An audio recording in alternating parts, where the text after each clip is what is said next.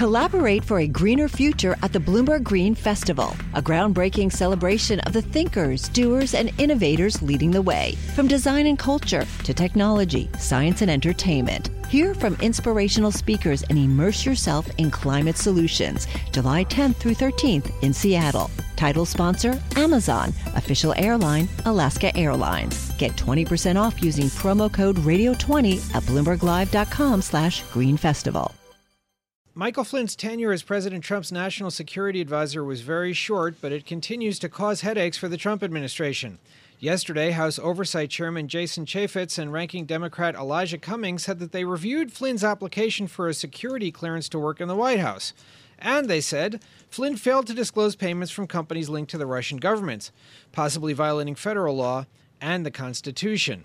Here to talk with us about whether or not Flynn broke the law is William Banks, director of the Institute for National Security and Counterterrorism at Syracuse Law School.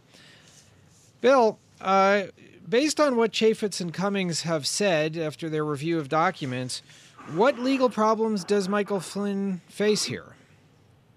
He faces a few, I think. You know, the most clear violation appears to be of a statute called the Foreign Agents Registration Act, which, as its name implies, indicates that someone who's going to be working in a foreign state on behalf of their government must register here in the United States. The idea being, of course, so that we can know where foreign influence in the United States might be coming from. The form suggests that he did not register, at least at the time he was doing that work in Russia or for a European country with ties to Turkey and also ties to Russia. And Bill, what would be the practical implications? Is it possible he could face criminal charges if indeed he violated that law?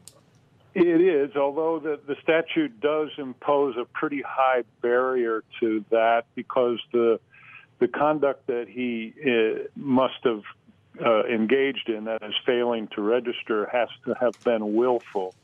So, a simple, I forgot is not enough to convict him, but a failure to register or making a false statement or an omission of a material fact in connection with registration is also unlawful, again, if it was willfully done.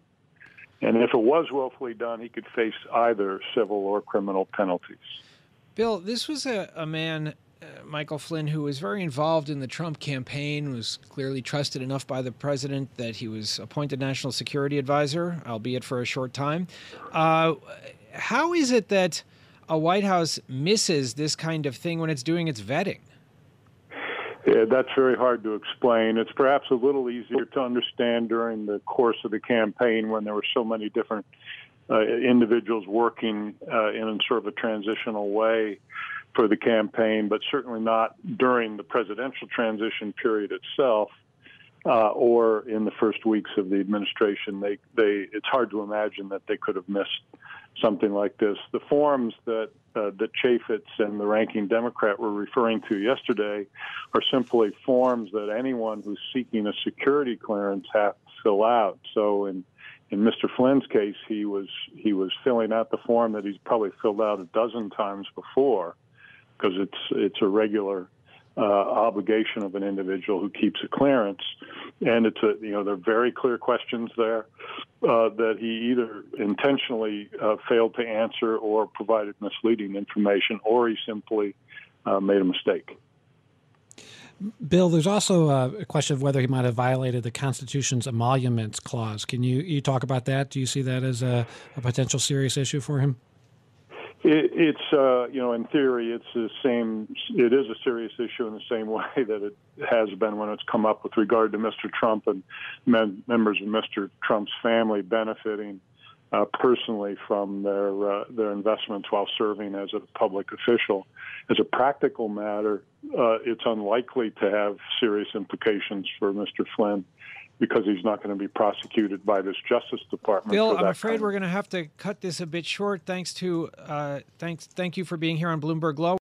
Collaborate for a greener future at the Bloomberg Green Festival, a groundbreaking celebration of the thinkers, doers, and innovators leading the way. From design and culture to technology, science, and entertainment. Hear from inspirational speakers and immerse yourself in climate solutions. July 10th through 13th in Seattle. Title sponsor, Amazon. Official airline, Alaska Airlines. Get 20% off using promo code radio20 at BloombergLive.com/Green Festival.